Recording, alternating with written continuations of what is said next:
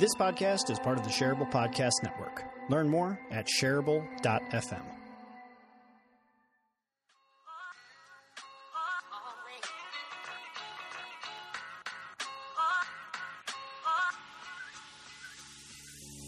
Hi, I'm Jeff Gibbard, the world's most handsome social media and content marketing strategist and real-life superhero.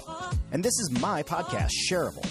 Every week, I get the opportunity to speak with someone brilliant, including entrepreneurs, academics, authors, speakers, researchers, and more.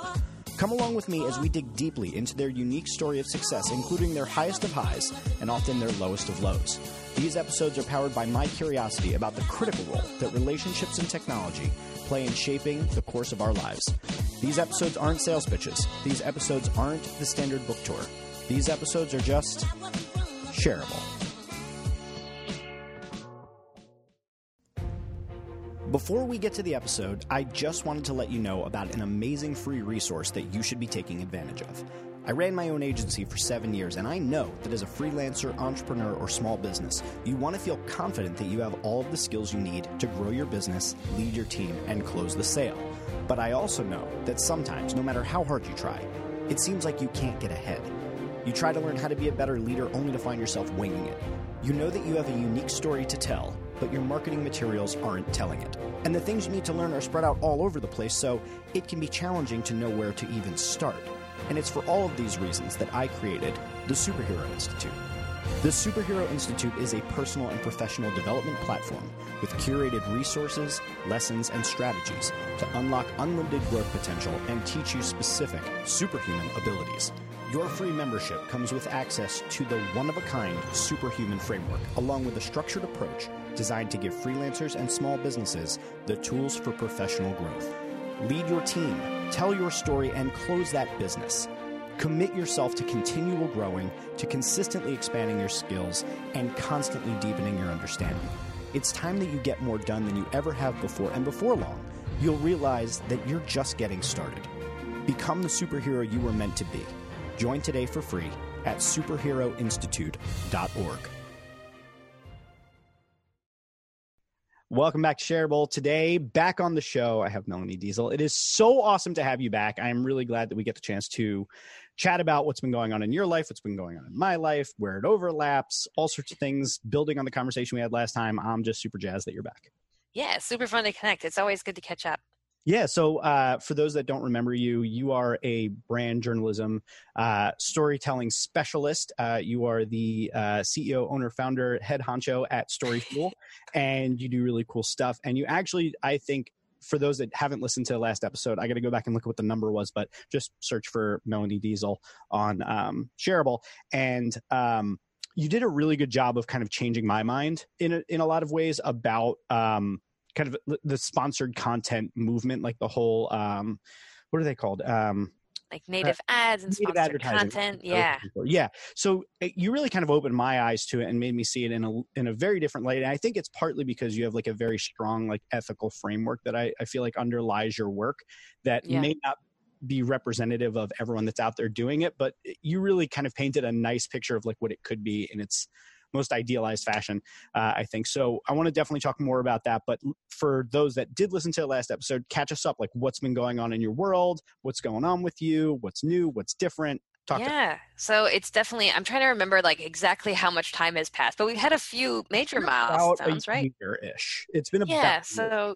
So definitely in the last year, I welcomed my first child, which was definitely a big, definitely. She came in August last year. So she's around 6 months old as we're recording this. She's wonderful. We are so happy, and so lucky to have a happy, healthy little one. But it definitely changes the way you operate a business as a solopreneur, as an entrepreneur. So, a lot of changes in that realm. And I also used my, I'm doing air quotes, downtime of maternity leave to finish writing my book that I've been also air quotes writing for a very long time. So that actually comes out Monday, comes out Monday. So those are probably the two biggest changes, biggest milestones in my life at this particular time. That's definitely top of mind for me.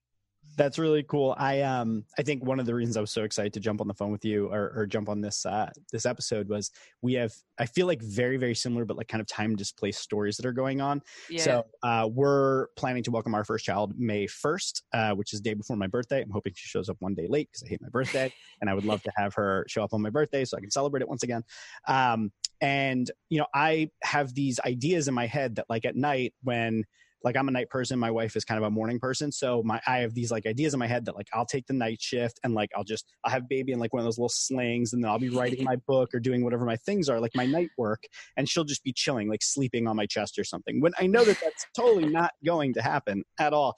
I have so many plans and I love talking trash to all of my friends that have kids because I know that everything's going to bite me in the ass and I'm totally wrong about everything. But I still like that I have this window to be like, oh, my kid's like going to eat and will never really cry and will sleep. And, when she does wake up, like she'll just, everything will go fine and according to plan because I know that it drives them nuts. Like I did this to my friend Marco and he just gets absolutely out of his mind for it. But yes, we have similar stories. Yeah. I'm pretty excited about hearing how you've been managing this. Yeah. I mean, and I think, to your credit, there are some babies and some points in time of that new parenthood journey that may be very much like that. I think what was such a giant eye-opener for me is having to just completely let go of expectations and schedule and timelines and just like it happens as it happens. That was probably the biggest adjustment for me because I am definitely a planner. I am very much that type A person who likes to know what's happening when, and I'm very serious about my calendar, and like you don't get that liberty. The baby is in charge of the calendar now, so that's definitely an adjustment. But you'll find those pockets of time. They just may not be when you expect. Yeah, that's awesome.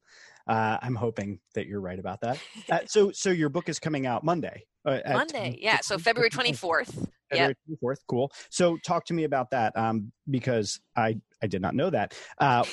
What's it about? Like what? Yeah. Tell me about, like what you're excited about with this, because let's call this like a book launch then. Exactly. Yeah. So the book is called The Content Fuel Framework: How to Generate Unlimited Story Ideas, and it's a book that I wrote for marketers and creators. And my goal was really, to try to, as best I could, pull out of my head the process that I use when I'm coming up with content ideas, because that was something I would hear from people, to use your kind of language, like that it was my superpower, right? That they couldn't understand, okay, how do you just look at our business and come up with 10, 20, 50 content ideas for it? How does that work? And I couldn't answer it. It was happening in my head, but I couldn't explain how. And so I mentioned, the air quotes writing. It took me a long time to kind of unpack the process that was happening inside my head and actually be able to explain it in any sort of understandable way. Once I figured out how to do that, it became very easy to actually put that down on paper and write the book. So, my goal is that people who pick up this book are going to have sort of like a handbook to kind of sit down and come up with literally hundreds of content ideas that are unique, that are challenging them to tell stories in new ways and communicate with their audience in new ways with relative ease, even if they don't consider themselves a creative or like a creative, a creator, that skill could be learned very easily. That is amazing, because as we were, for the listeners, we were chatting a little bit before we jumped on and started recording. And the thing that I want to talk to you about, not even knowing that you were writing this book, is like, I literally wanted you to go through how you see things. The analogy that I've used with clients in the past is that it's sort of like I'm not a hunter, I'm not a gun guy or whatever, but from what I understand, if you're a hunter, you see things from a particular way that like you can see when an animal is moving in a certain way, or maybe you even see the animal, and you have to be able to show someone how to see things in a particular way to be able to be good at that skill, right? And I feel like what I do in strategy and in some of the other areas of my life in sales and this and that, like I just see things that other people can't see. And I think that that's kind of what is underlying anybody that has a superpower, is that there's a thing that they can see, that they understand, that they have access to, a frequency, a vibration, whatever it is, they get that other people don't get. And I believe that's a skill that you can learn. So when when we scheduled this and I was like, okay, what are we going to talk about? I'm pretty excited for like the follow-up. And I was like, you know what? I just want to know how you do what you do. I want to figure out like, what's that thing that tickles the inside of your brain that makes you go, I see that thing. And how can then we see those same sorts of things? So if you don't mind, let's go through a little bit of that from the start. So I think kind of set the groundwork. When I talk with clients a lot of times, and I tell them to create content, and all content creators are going to say things along the lines of, tell great stories. Stories are a great way to package your information, number one. But number two, focus on value, right? Like deliver value, something that's important to your audience, that it matters to them about consuming, right? Very generic advice across the board. So then the question becomes, well, how do we do that? And if you talk to like a Marcus Sheridan, a lot of that'll be like answering the questions that they have and things like that. You have a particular way of doing it where you come at it from a journalistic background.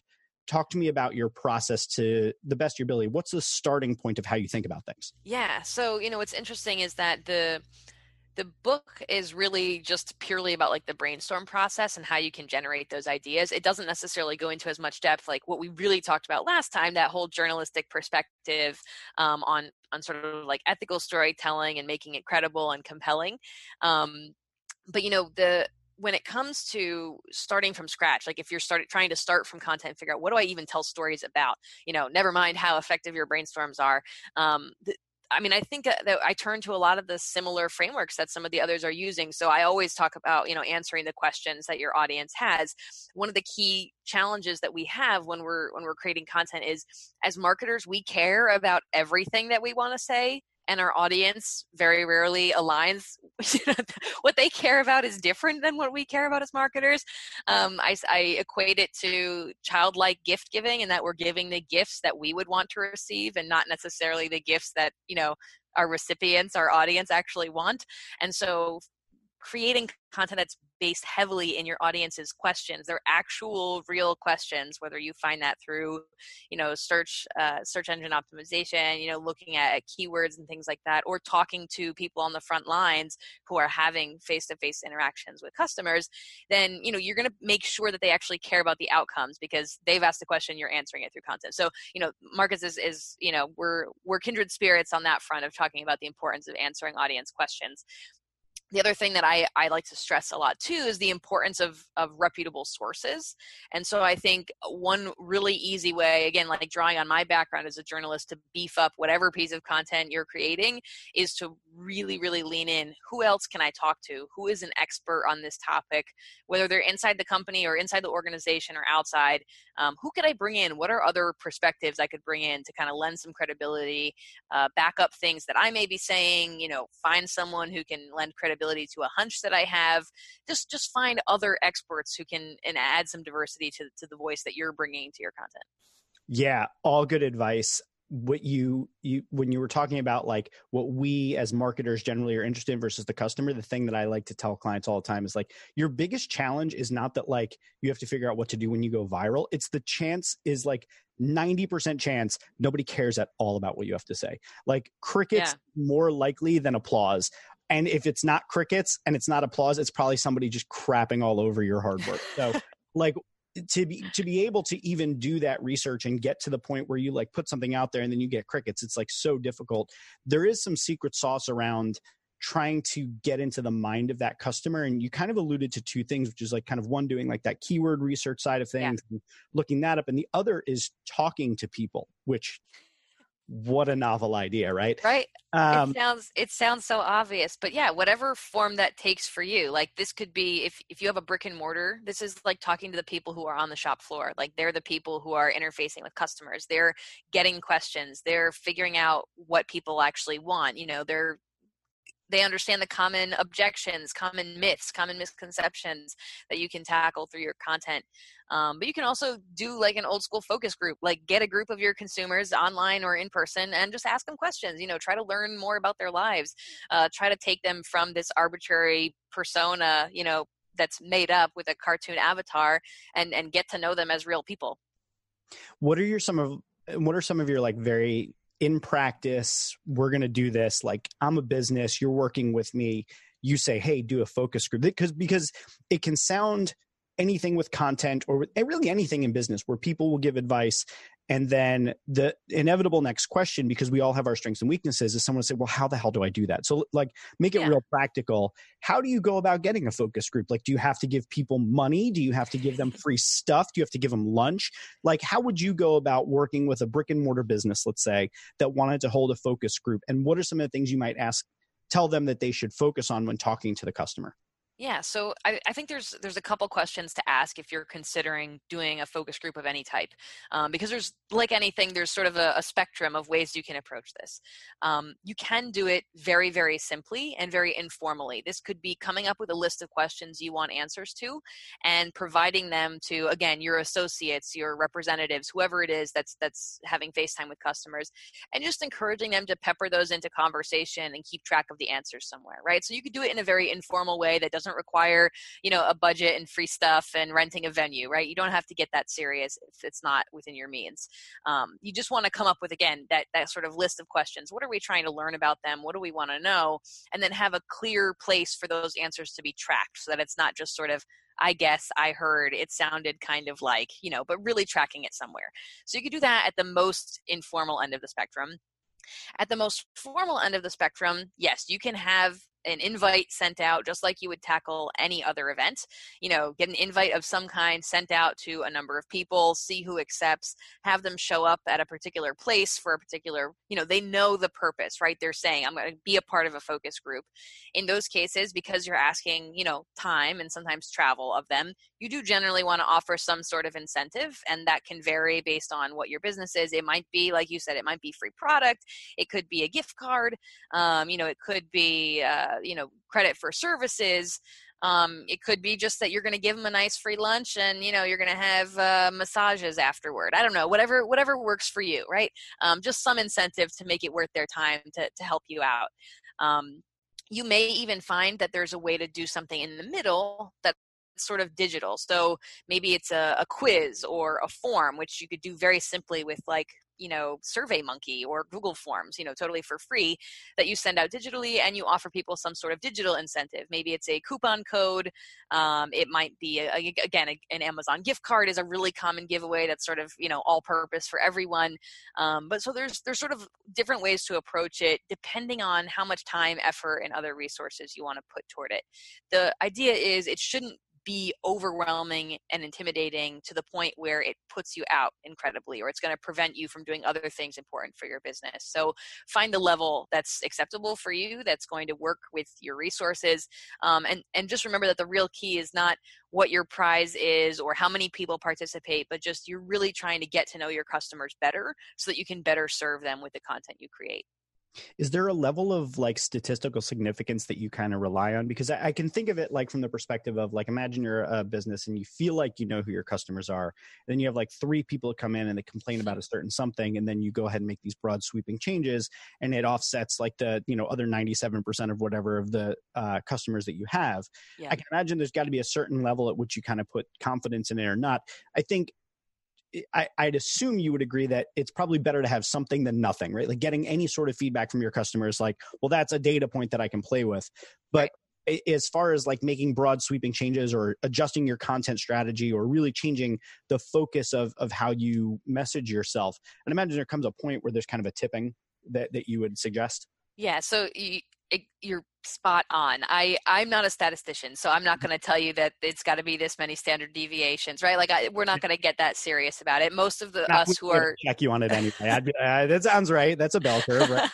Well, and most of us who are going to end up doing these things are similarly not coming from that kind of background. So what I would say is it's important to remember that the feedback you get from your customers is not a direct, it's a data point, like you said, right? So just because a customer walks in and says, I really want you to produce blah, blah, blah, or I think you should make widget X, or I really wish that you offered this kind of service, doesn't mean that you need to immediately turn around and do it, right? That is one data point that you should look at in the broad scope of all the other data points that you get. And like anything else in your business or in your marketing, especially, you want to test things out. So, look to some of the common examples out there, Pat Flynn's Will It Fly? Like, look at ways to validate your marketplace, look at ways to test things out, to do a minimum viable product and see if there's interest. Don't have one focus group with 5 people and then completely change your brand, your product set, and the way you operate your business. It's not a smart move with any, major changes like that all at once. Yeah, makes sense. So when you have that data, then kind of what do you do with that? So once you get a little bit of information back from a customer, and let me actually say this differently. Now, what do you do? what should the business owner do thinking as you think? How do you go about taking that information and starting to see a story in that versus just seeing like a complaint or a suggestion or whatever? Like, how do you turn that into something that's compelling, that's interesting, that's worth clicking on and not just scrolling past? Right. So the question that I would encourage you to ask when you're looking at the data points, some of it, like you said, some of it's going to be people shaking their fist at the clouds. Like some of it is just people complaining, and that really, you're not their therapist, you're not their partner in life to help solve all of their problems. But what the question I would ask with each piece of feedback or each data point that you see, especially if you're seeing it pop up many times or similar feedback popping up many times, is to ask, is there a way for me to address this issue through content? So that's the question. Is there a way to address this issue through content? So if, for example, you're seeing a common objection that comes up many times, well, I've never bought that because it's too expensive, or I don't think I can afford that, or just straight up, I can't afford that. And you are looking at that data saying, man, I know that's not true. I know that this is within their budget. It's, on par with other products that they say that they're buying. So the question you can ask is, okay, how can I address this issue through content? Sounds like I need to create some content that clarifies our price point. Sounds like I need to make our, product pages, the content on our product pages needs to be more clear about what this costs, because it seems that people think it's more expensive than it is. How can I be a part of a conversation on social media that indicates the level of investment that is or is not required for this particular product, right? So if you're asking yourself that question, how can I address this through content, or can I address this through content?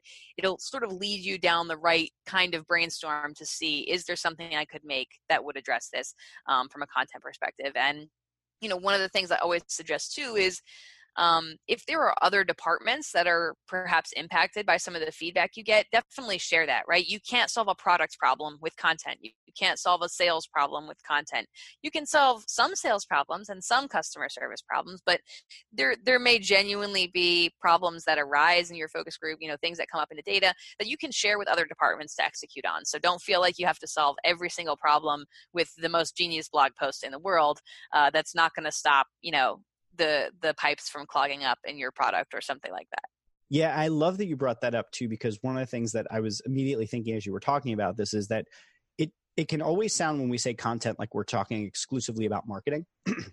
And something I've tried to always dispel the myth with my clients has been, you can use content in your recruiting campaigns. You can use it as a method of like sales resources are content.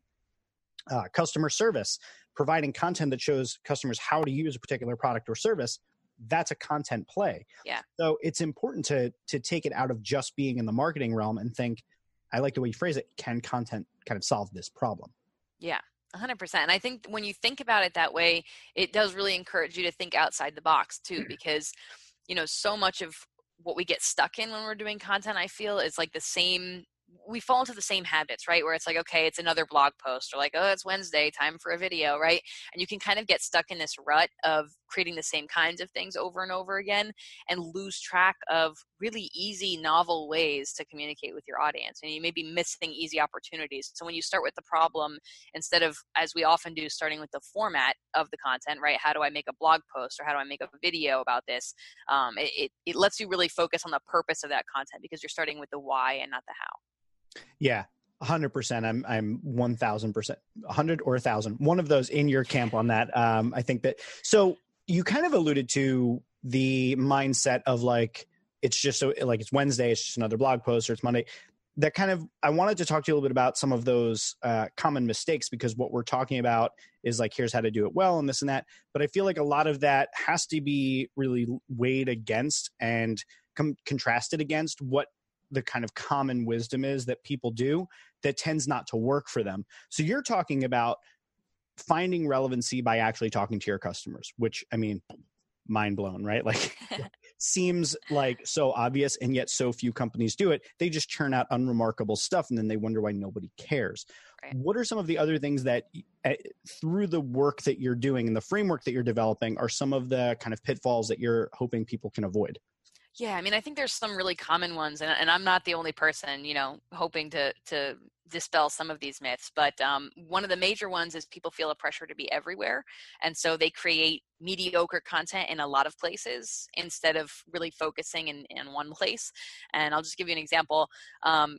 We literally have a term for people who focus their efforts on YouTube, right? YouTubers. right? And no one is criticizing the YouTubers, to the ends of the earth for saying, wow, they really have a horrible Instagram strategy, or like they're not doing enough blogging, right? Because where's their podcast? We understand that they have a niche, they have a real skill set, and they have one particular type of content that they're very skilled in creating. So you can be the same way with your brand, with your marketing.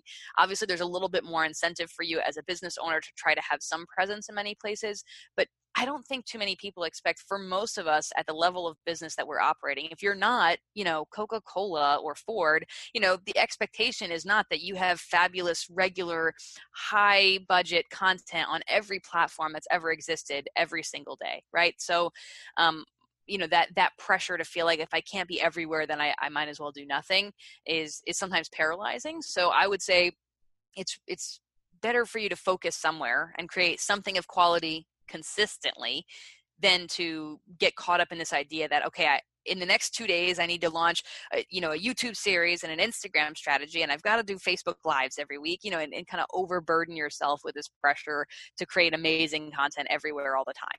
Like, that is just not realistic for any of us. So that's a big one that I see a lot.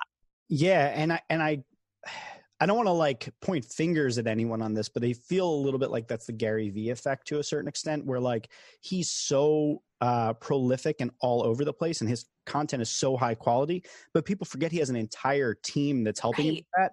Right. But, he's got a very strong, it's not his idea, but like the idea of content atomization, like taking one really solid piece of content, turning it into a bunch of little pieces and putting them everywhere is, I think, a really smart strategy. But I think to make that work, kind of to your point, you have to have a central home base of quality that everything else is atomized from.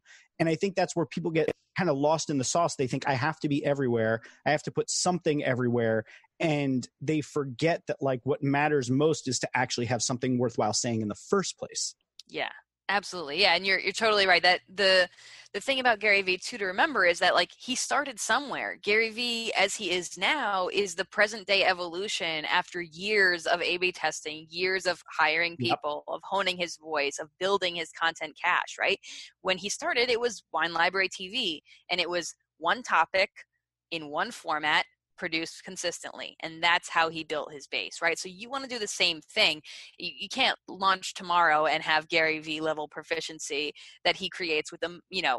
I don't even know, what is it, 50-person team he's got creating all of his content strategy now. You can't expect that of yourself. It's unrealistic. You'll always be disappointed. So start more realistically, figure out what's going to make sense for you. But this is tightly related to the other misconception that we see a lot, like the common pitfall, and that is lack of consistency. And I'm saying this with full knowledge that some of you would go look at some of my channels and see that I do not always practice this. But I'm going to pull that card and say, I have a 6-month-old, give me a break, right?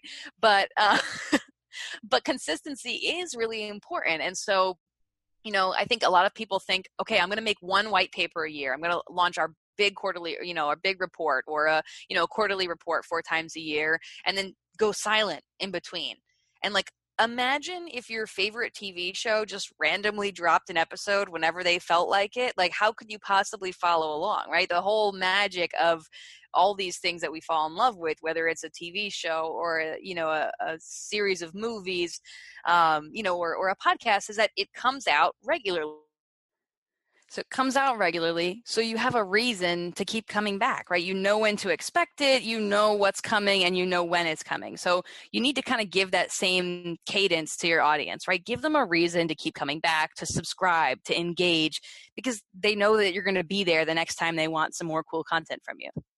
Yeah, 100%. And I want to say that I think that there's a second factor that's directly related to that, which is also consistency. So when you say consistency, you were talking about consistency and frequency and sort of like making sure that you show up on a regular basis, which I think comes to the consistency that I'm talking about, which is consistency of the message, consistency of the ideas, consistency of basically both of these are the audience is going to have certain expectations, and you want to make sure that you are meeting those expectations, whether that is when you show up or how you show up. There's got to be some sort of a way that you're being consistent with people, because otherwise you're creating and not that chaos can't work. I mean, I guess maybe if chaos is your consistency, that like it's always different, then that works. But I think otherwise, especially as like a brand, that's a tougher thing to pull off than saying like, here's who we are and here's what we're all about. Right. Which actually leads me to kind of the point that I want to kind of double back on. We were talking a little bit earlier about, how brands create content and how companies create content. And, you specialize in this world of branded journalism, right? Which I think inherent in it talks about brand. How much do you work with the client on actually understanding? Because it must be really hard to do branded journalism if the brand doesn't know who the hell they are. Yeah, so that's a really big question. I sometimes will get people who approach me saying like, "Can you help us figure out our brand?" And usually my reply is no. That's a little bit deeper work that needs to happen internal to the company. I can't tell you, as a content strategist, what your values are or what your company culture is like or what your vision for your company is, right? Like those things, the mission statement, the vision, all of that really needs to come from the higher ups. It needs to come from shared values, and it needs to come from someone probably closer to the inside of the company than me. Once you know who you are, I can help you share that through content, right? So I sometimes will play a role if there's an agency or an initiative internally to figure out that whole brand voice. I can play a role in seeing how does that come to life through content. So, it's often like a companion project. But yeah, you're absolutely right. I can't help you have a conversation with people if you don't even know who you are. That's going to be a major challenge. Yeah, I mean, it's like, how can you love somebody else if you don't love yourself? It's one of those same sorts of things, right? Where like you can't have a consistent message, you can't have cohesiveness through all of your different pieces of content, or even just how you treat your employees and your customers if you don't first know who you are. Right. So this is just a call to action. Everyone listen to the episodes I did with Deb Gabor, with Lindsay Peterson, and with Q Xavier, all great brand episodes on Shareable.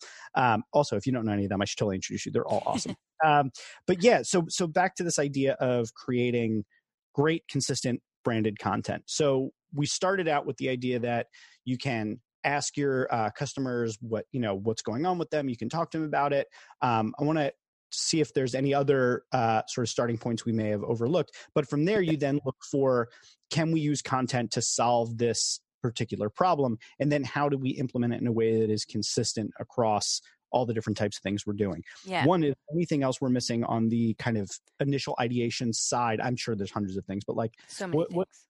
But like aside from like talking to your customers, what are some other just kind of quick tips for like how to start the process going? So this may be a little further into the second process, like the second phase, I guess, but I think it's really important to know that it exists up front so that you don't become overwhelmed. So one of the things that often comes up when we see like similar types of questions in those focus groups or in your research when you're looking into customer questions and needs is this idea that there's sort of a categories or buckets of content, right? Where it's very similar content.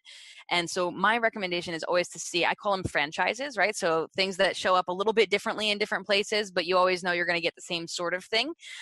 So coming up with content franchises not only helps you as a creator, as a strategist, know what to make when, but it helps your audience know what to expect. So an example of this might be like Mailbag Mondays, where you answer customer questions, that are sent into you via email or something on Mondays, or gluten-free Fridays, where you release, gluten-free recipes every Friday or something like that, right? So it doesn't have to have a catchy name that has, similar sounding words. And it doesn't even have to be public facing that you've named this franchise, right? They may just come to expect certain types of content from you. But it's helpful for you to know, okay, gluten-free Fridays, that means I need 52 gluten-free recipes to package for a whole year. Once I have those, I have a whole year's worth of my content for Friday, right? So by having those franchises, those recurring themes or buckets or categories, whatever's comfortable for you to call them, it really helps the whole process feel way less intimidating. And knowing that you're trying to create those buckets is sometimes a helpful way of looking at the feedback and all the questions that you find to say, well, what are similar ways we could group this stuff so that when it comes time to show up consistently and take all that data and turn it into content, sometimes putting it into those buckets and finding those franchises is an easy way to organize all that feedback. Yeah, and that's actually a great tip, not just from like an ideation standpoint, but it's also actually really helpful when it comes to your SEO, because the way some of the most successful content websites are now built is around these idea of like content topic clusters, where you kind of have like let's say your content topic cluster would be recipes, and then from there you might have like gluten-free, vegetarian, carnivore, and keto, right, and Mediterranean, and then out of those you'll have like your different so it's like this hub and spoke model. Yep. And that works really nicely because when I do a lot of my ideating with clients, I know that both you and I are both big fans of whiteboards, but like for me, I find mind mapping is one of the easiest ways for me to better kind of get the brainstorm flowing for myself and for the people I'm working with, because it allows you to kind of let one idea naturally flow from one to the other, and you start to bucket them together. And even as you were talking about like your mailbag Fridays, let's say, I was thinking like, okay, so you need 52 if you do it that way. But if once a quarter you did best of mailbag Fridays, well, now you've got 48 that you need. And then like you could say like, you could then group those 48.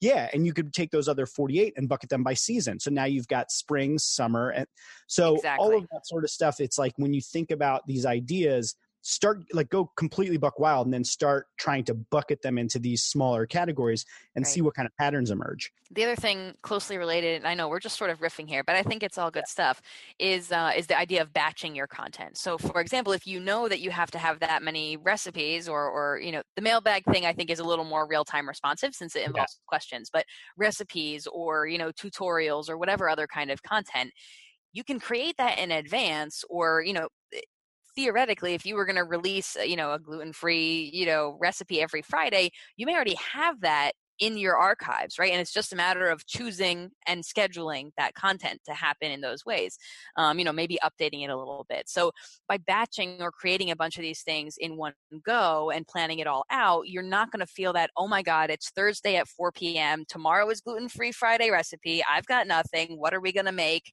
How am I going to record it? And guess what? I have the flu this week. There's no way I'm touching food, right? So you can really help avoid a lot of the panic and overwhelm that can sometimes come when you're trying to create consistency by batching stuff in advance. Yeah, I am a massive fan of batch processing things. I don't do it enough in my own work, but again, do as I say, not as I do.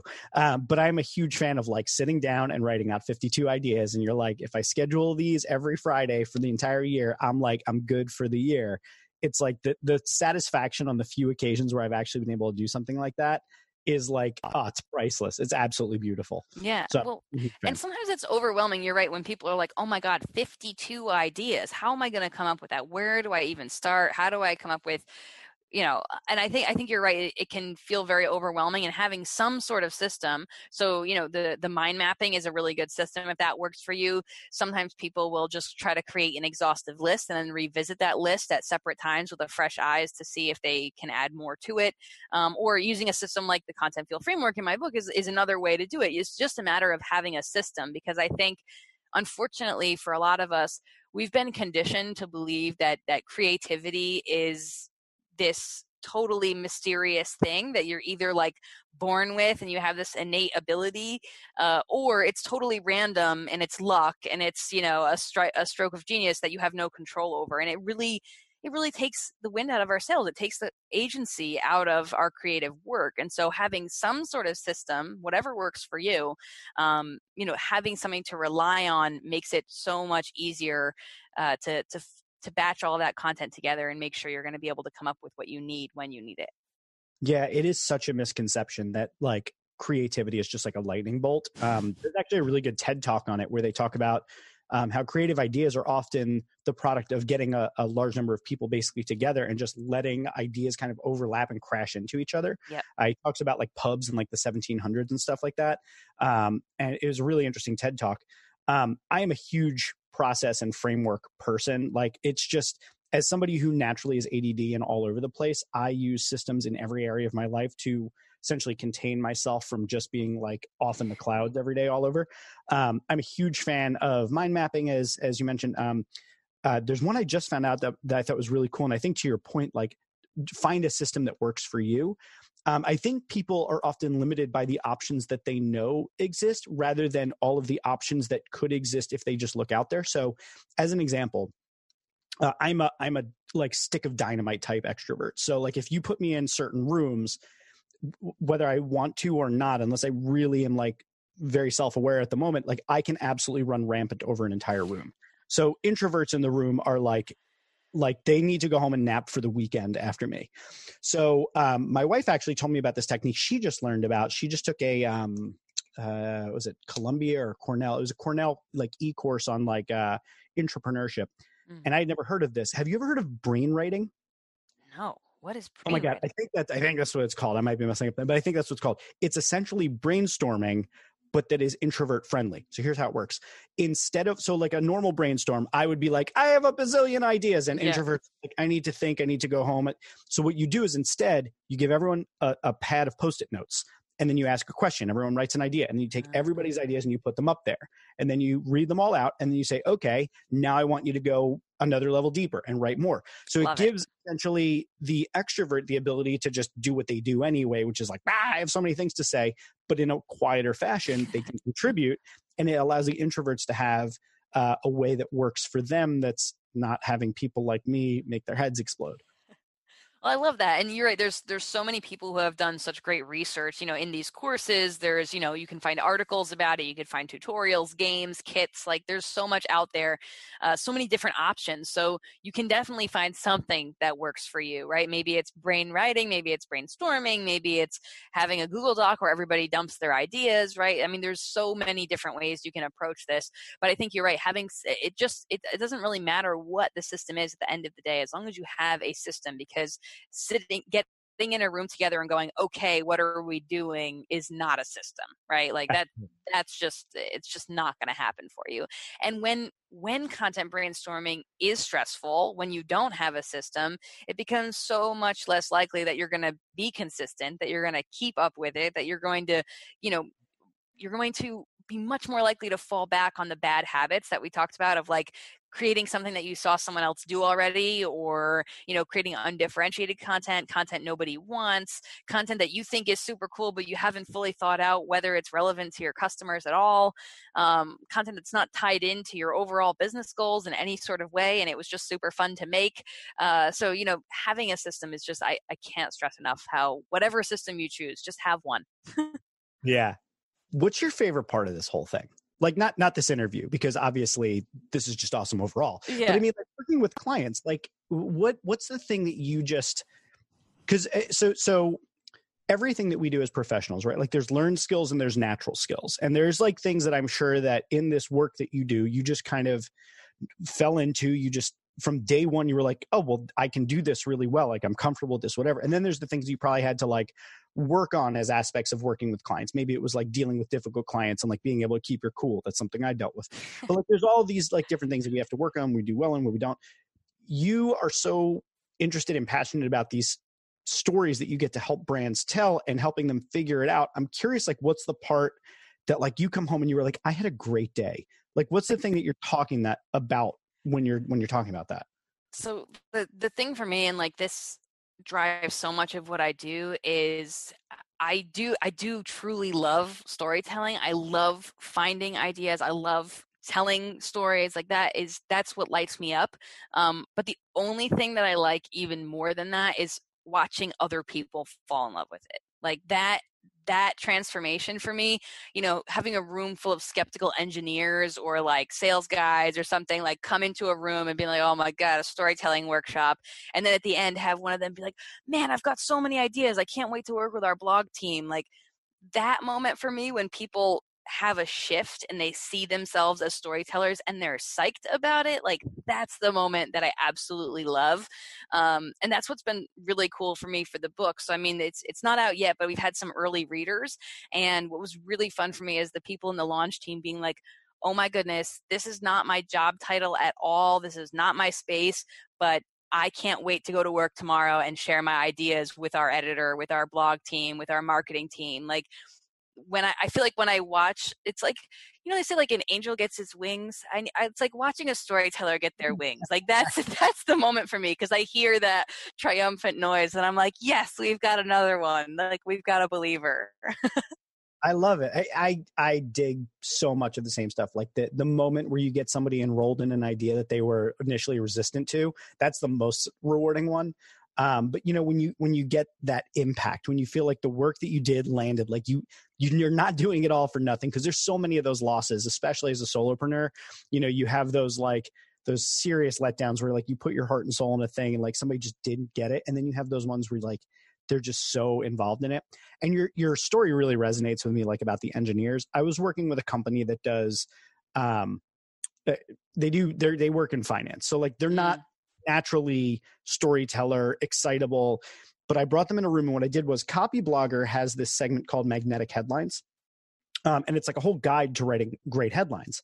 And I was like, I want to try out like an idea, because I wanted to involve my client in building the content strategy. I didn't want to come back with like a bunch of research and ideas and talk to people and like, here's your topics, right? Yeah. So I wanted to get them involved. So I talked to them, and we got kind of like our buckets together.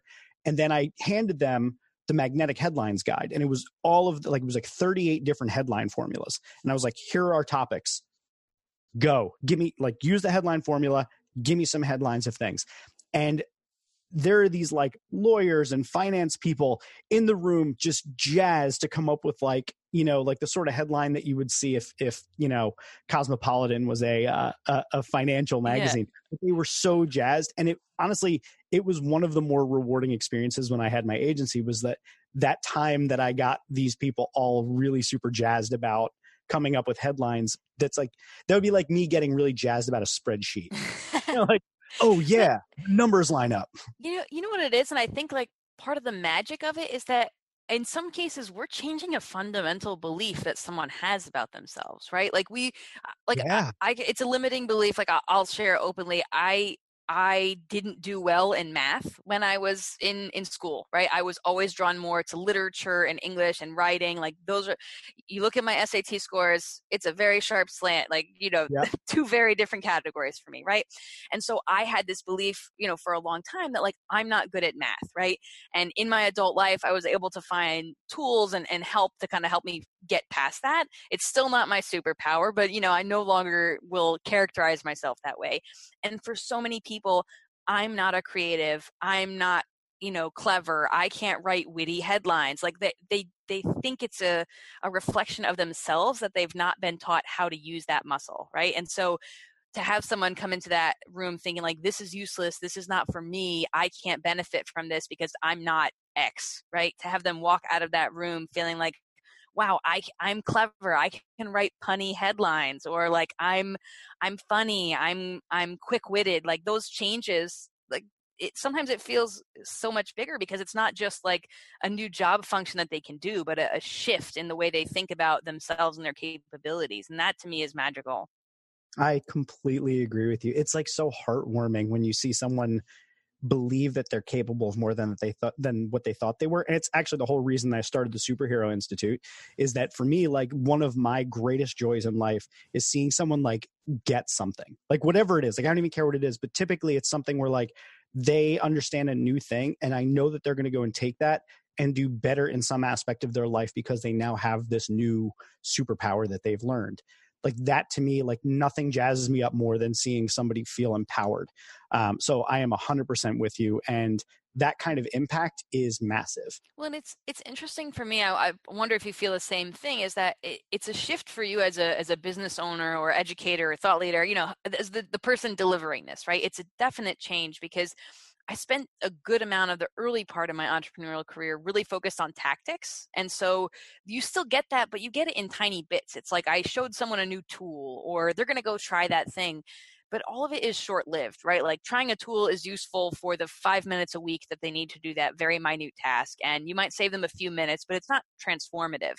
And so I think when you make a shift in your work where you go from teaching people how to do things to teaching people how to think differently, you even feel it as the person sharing that message. You feel your impact magnify, Yeah, of course. And that is exactly it, because and this is back to what we talked about at the very beginning about the hunter, right? And being able to see things. If you can change the way that people perceive the world around them, you can change everything about their world. And I know it's like grandiose for like, we're talking about content strategy here, but like, I really do believe it though. And even within content strategy, if you can change the way that somebody sees what their responsibility is as a creator to their audience, you can absolutely change the entire outcome of how their content is received, which can in turn change the revenue that they generate, which in turn changes how they can give back or where they take the next phase of their career or whatever. So I 100% believe in that. Well, and it's interesting, you mentioned brand journalism. It's actually not a phrase that I use often anymore. And I think part of that, obviously the perception of journalists has changed in our current cultural and political environment. So that's one thing worth noting. But I think it really, for me, it was more of a mindset and not a it wasn't a list of tactics, right? So I'm not trying to teach brands to like actually be journalists, or I don't want them to identify as journalists. They are not journalists, right? But I want them to think of that mindset. I want them to think a little bit differently. So to me, the goal is not necessarily that every piece of brand content we create rises to the level of journalism, but that in tiny ways, as we're interviewing a source, right, and saying, how can I bring a reputable source in here, that there's just a little bit of journalistic like sprinkles put on top of our recipe, right? That's the idea, is just to shift the thinking a little bit. So it doesn't have to be a complete transformation, but that where I started, is trying to say, how could we sprinkle a little bit of journalistic thinking, a little bit of that approach into it? And I think this new approach, talking about how you generate ideas, how you can activate your creativity through structure, is a little bit of a bigger ask for people.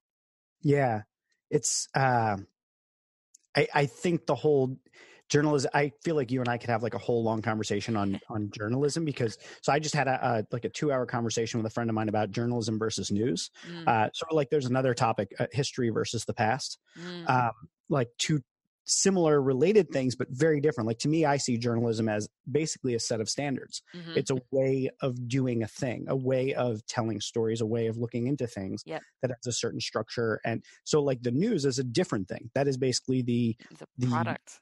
Spun output of journalism, right? So we could have a very long conversation on that, but I don't want to get into that. We'll do that another time. Maybe we'll do that offline. I don't know. But I want to talk about impact, because I think a natural progression of us talking about the impact of our work, I want to talk about the impact of your work, which is, in perusing your website, I see that there's a lot there about what you want your work to mean in terms of how you give back and the sort of things that you're involved in. So just to kind of set the ground for anybody listening, talk to me a little bit about like what your commitment is as far as giving back. What are some of the causes that are important to you and why? And I just want to riff from there a little bit, because I'm a big fan of if we're going to save what capitalism has to offer, I think we have to start being more conscious about things. We have to start giving back. We have to start, and not for the sake of PR, but for like, because it actually freaking matters to us.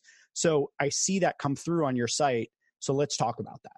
Yeah. So, one of the things that was really important for me is remembering what's important to me. And I know that was a little bit of word salad there, but, but what I mean is that like, it's very easy when you're an entrepreneur and you are focused on business and bottom line and making money all the time to kind of lose sight of why you got into this in the first place. And so for me, trying to find even small ways to make sure my values are lived out in the business that I create, it is really important to me. And so I do that in a couple different ways. And, I don't know exactly which parts of the site you were looking at, but, I'm very environmentally conscious. I'm not perfect by any stretch. I don't claim to be zero waste or like, carbon neutral. That's not feasible for me at my current state, but I'm doing the best with what I can. So, we try really hard in our home to be minimal about the things that we have here. We're, crazy about recycling. And so I try as much as I can, especially when I'm traveling and going to conferences, which is, not the most environmentally friendly industry to be in, to find little ways to do that. So I always have in my bag, I have a reusable straw. I have a reusable spork that I use, whenever I'm doing takeout or something. I have a, reusable coffee mug that I try my best to remember. It doesn't always fit in my carry-on and my personal item, which is a challenge. So looking for new recommendations there. I do little ways that you can just try to make sure, we do all digital invoicing and we try to minimize the amount of paperwork and printing that we do as a company, just to, tiny things we can do to be more environmentally conscious. And we also every quarter purchase a carbon offset. So we basically invest in, it's a small amount, but invest in projects that, support the environment in a way that offsets the carbon emissions of any planes, trains, and automobiles that we would have used over the course of that quarter. So just looking for ways, the environment is obviously, we get one Earth. And so, I want to make sure that I'm not leaving it worse off than I found it to the best of my abilities. And so those are some of the little things that I do to try to make sure that I'm at least being conscious of that in my day-to-day life.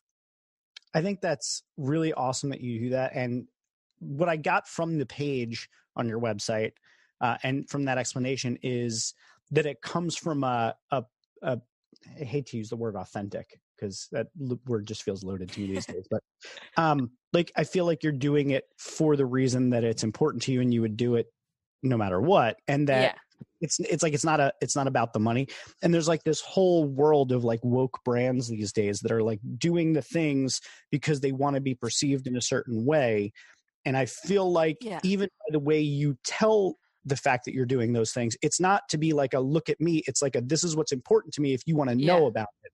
Right. So I was surprised you even found that page because it's not in the navigation bar. Like it's hidden away for when people ask, do we have any causes? Are we aligned with anything? It's like, yeah, okay, it's here. I can give it to you. But it's not on our about page. We're not like proudly proclaiming it. It's really just to be able to answer that question that the audience has. I mean, there's a couple other small things that we do.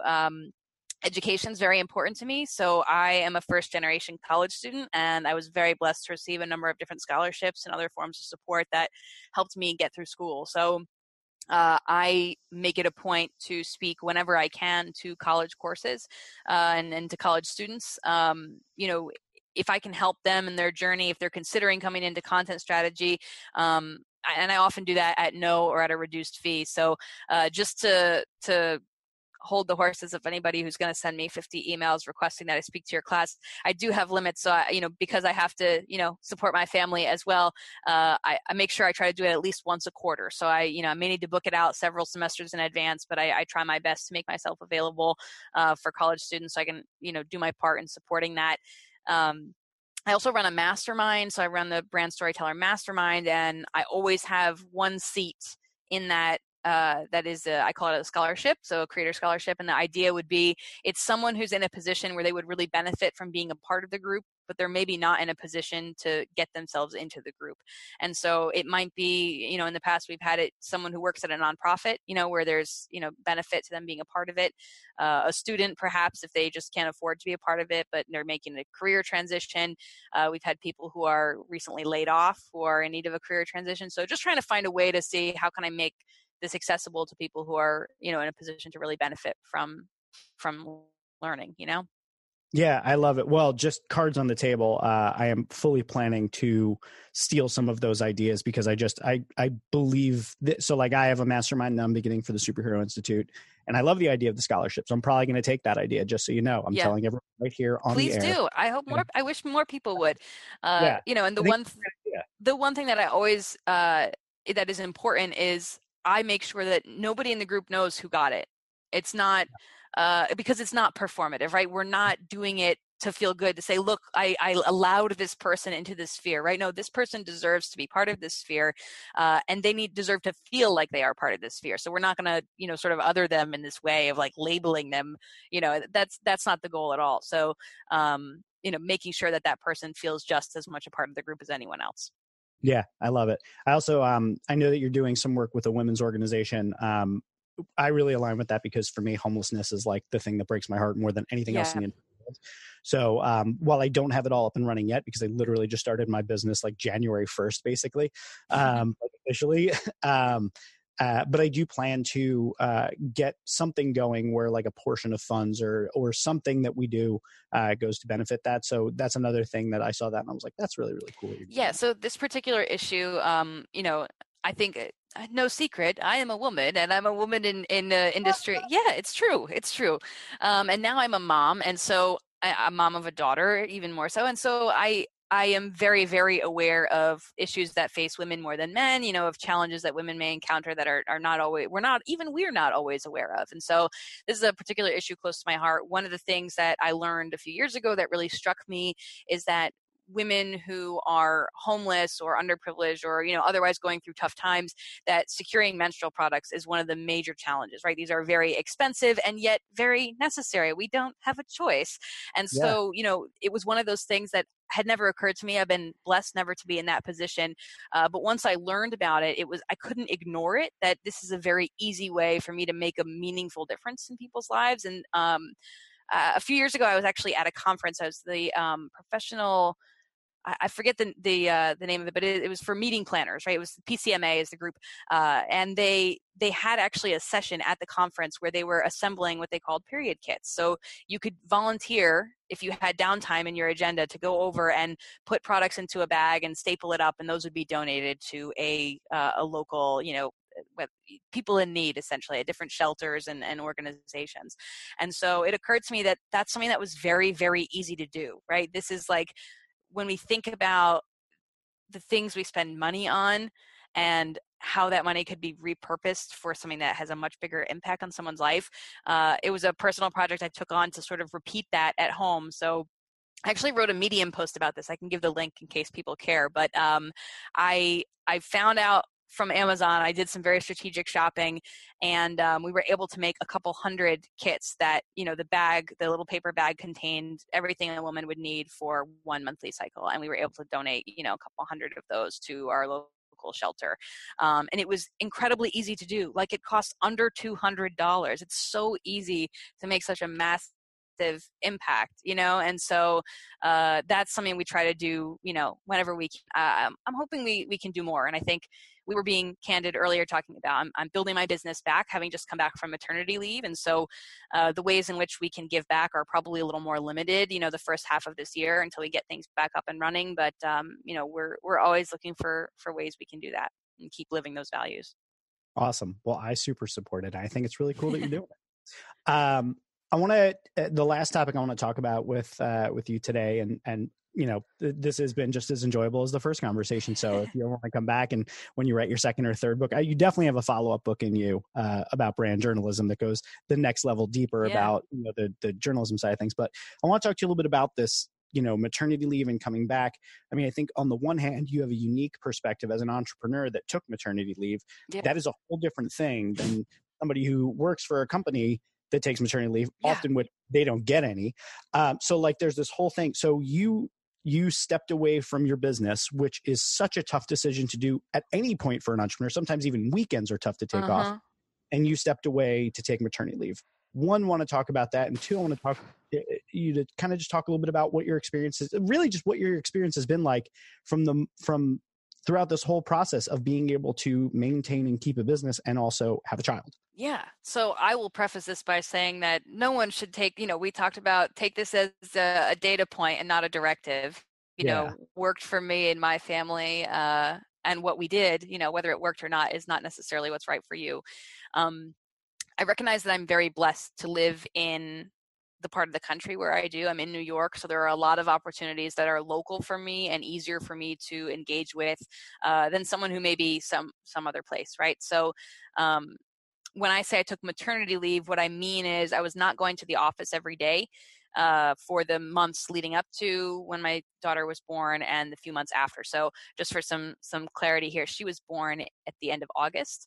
I did not speak in July, August, September, or October, right? So the very first few gigs that I did, October, November, December, were all local, and there were only 3 of them. So it was very, very like I'm going into New York City on a train and coming home just a few hours later. So it allowed me to really take a slow test and adapt approach back into business.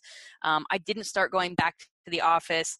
Currently, I go to the office five days a week. I have a co-working space that I use since my office is now a nursery. Until midway through January, I started going back to work. So that was a pretty long break of not operating at maximum capacity. And even now, I wouldn't say I'm operating at maximum capacity. I'm working my way back up, right? That was scary. And I will be honest in saying that it was more difficult than I probably anticipated or could have guessed. As you were saying, right? You don't have no idea what parenthood is like until you're in it. You have all these plans and you imagine, but you don't really know until you're there.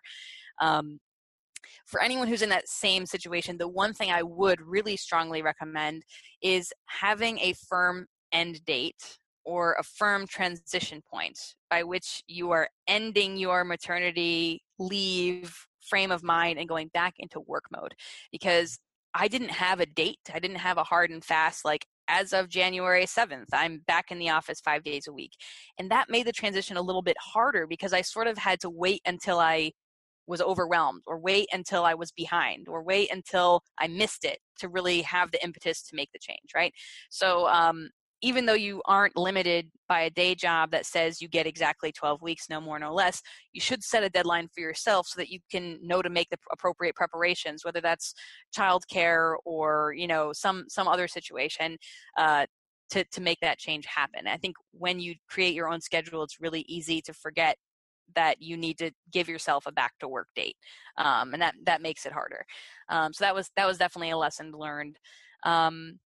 What else have I learned? I mean, I think one of the things that was also challenging for me is I wasn't seeing a lot of people like me doing what I was doing. And that obviously comes from a privileged place of being, you know, a middle class white person, and that there's definitely more diversity or more representation for me than others who may be in a different situation. But by what I mean by that is I wasn't seeing, you know, keynote speakers performing at the types of events or at the level that I'm performing who had young children. You know, there's not many of us, right? There are a few, and since I've had a baby and been vocal about not knowing any others, we've found ourselves through introductions, right? Found one another. But that was really challenging for me when I remember being pregnant and thinking, if I can't see people who are doing it, is it because it's not possible, right? Like, if I don't see speakers, moms who have a 3 or 4 month old at home who are on stage at a conference, is it because you can't do it? You know, am I putting myself on permanent maternity leave without realizing it, right? So that was definitely stressful and challenging for me, is wondering, like, is this even possible? Is the reason I can't find an example of this because it can't be done?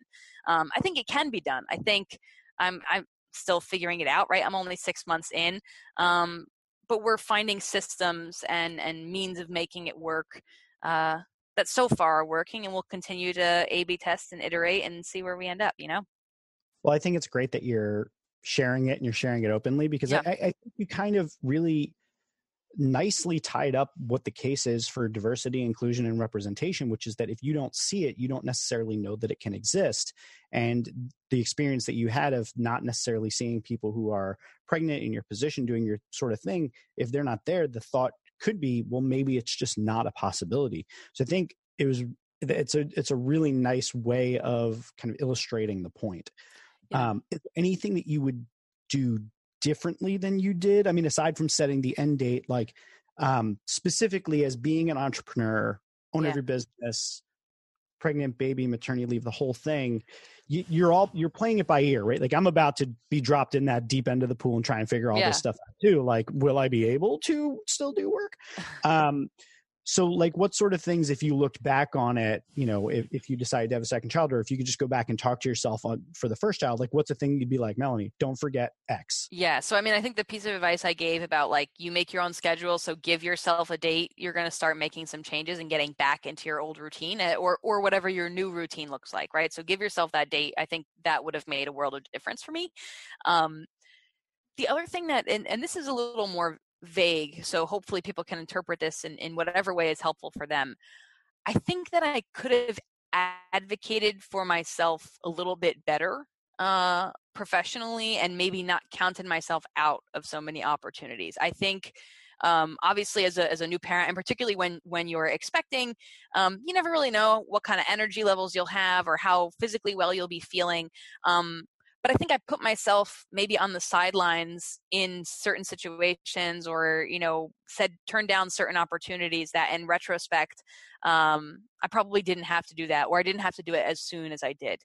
And obviously you live and you learn. And so next time around, I'm, you know, assuming everything goes equally as well, I'll have a better understanding of what those limits are.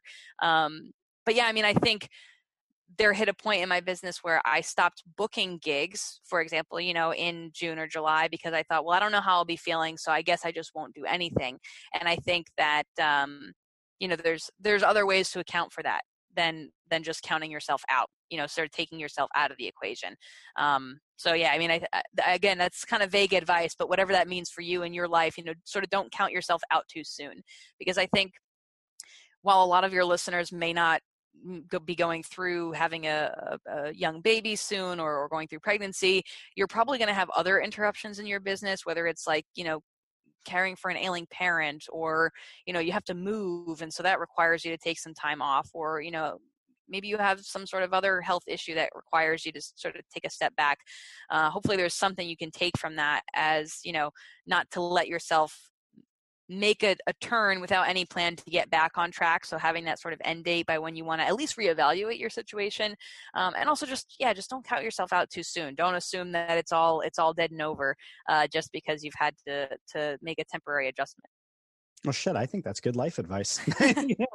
Don't count yourself out. You might be stronger than you think you are. Yeah. Well, it's been an absolute blast talking to you. Before I let you go, a couple things. One, I know that your book isn't out yet, but you're probably starting your book tour and going out there and letting people know about it. So given that I didn't know that you were writing the book and launching it, but it perfectly dovetailed into what I wanted to talk about anyway, if there's anything that I didn't ask you about by being completely unprepared that you have a book, anything that you'd like to tell people about the book, why they should buy it, what's in it, what they'll get out of it, or anything that you wish that I asked you that you just want to take a second and talk about, that would be kind of point one. And then point two is just letting people know where they can go and learn more about you, connect with you online, hire you, see you speak, whatever. Sure. Yeah. So, to your first point about the book, I mean, we had a really good conversation about it. The one thing I want to stress is that this book is useful for you no matter what kind of content you create and no matter what kind of business or entity you are, right? So this is not only a book for people who are formally marketers in their day jobs. This can be used if you're an influencer, if you're an author, if you're a thought leader, if you're a blogger, a YouTuber, if you're a local business. Like, if you create content of any type, email, print, video, whatever, to communicate with your audience, you will get something from this system, and you will learn something that allows you to be a more prolific storyteller, a more prolific creator, and more efficiently communicate with your audience. So don't feel like it's not for you, right? It's really for anyone who communicates with an audience. To your second point about where you can find out more, if you want to grab a copy of the book, it is available for pre-order, but by the time this comes out, you can just go ahead and get it on Amazon. I created a short link for you, so iwantmelaniesbook.com will take you right over to Amazon. You can go ahead and get yourself a copy there. And you can learn more about us and all that we do at Storyfuel at storyfuel.co. So that's storyfuel.co, and that's where you can learn more about the book. You can learn more about our the Brand Storyteller Mastermind, about our coaching opportunities, about consulting, speaking. All of it is there on the website. And if you ever, go looking for me, I am Melanie Deziel, Deziel, pretty much anywhere you find people. So you'll find me there. Cool. And if you want to know about her efforts to give back, go where I went, which was down in the footer. Well, it's been a blast having you on the show. Again, hope to do many, many more of these. Good luck with everything that you're working on. It's great to see you back in action. Congrats on the baby, since I haven't spoken to you since then. And keep fighting the good fight. And thanks for putting yourself out there so that others can see that it can be done. It's really, really cool of you. Yeah. Thanks for letting me share my story. Yeah, of course. This episode was awesome. I think it was shareable. Wait, don't leave. If you've never listened to my fancy outro, do it just once for me, please. Okay, if you enjoy Shareable and you find it valuable, there's a few ways that you can support the show. One, you can share it on social media, which I strongly encourage. I mean, it's literally the name of the show. Shareable. Two, you can review it on iTunes, Stitcher, or wherever you get your podcasts. And if you're an Overcast user, as many of my listeners are, make sure to click that star button on the episodes that you like. The third way that you can support the show is by blogging about it or discussing it on your own podcast, or even by making a YouTube video where you talk about one of the episodes. And then the final way that you can support the show is by supporting it directly on Patreon. You can find the link in the show notes. Now, before I let you go, I want to tell you about one other thing, shareable.fm, where this podcast is hosted. Do you have a podcast or know someone that has a podcast that you think is particularly, shareable? Well, send them to shareable.fm to apply to be on the network. Shows that are selected not only get added to the site and in some cases to the Shareable FM radio podcasts, but we also bring together the best tips, tricks, and tactics for promoting your show and growing listenership. And for our headliner and feature shows, we provide fully outsourced social advertising support. So leave the promotion to us, okay? So give it a look, and if you want to find some new and interesting shows, or if you just want additional exposure for your own show or know someone who would benefit, please let them know about it. Thank you for tuning in to another episode of Shareable. I sincerely appreciate it, and this show would mean absolutely nothing without you, the listener. So thank you, and I hope to see you back for the next one. Goodbye for now.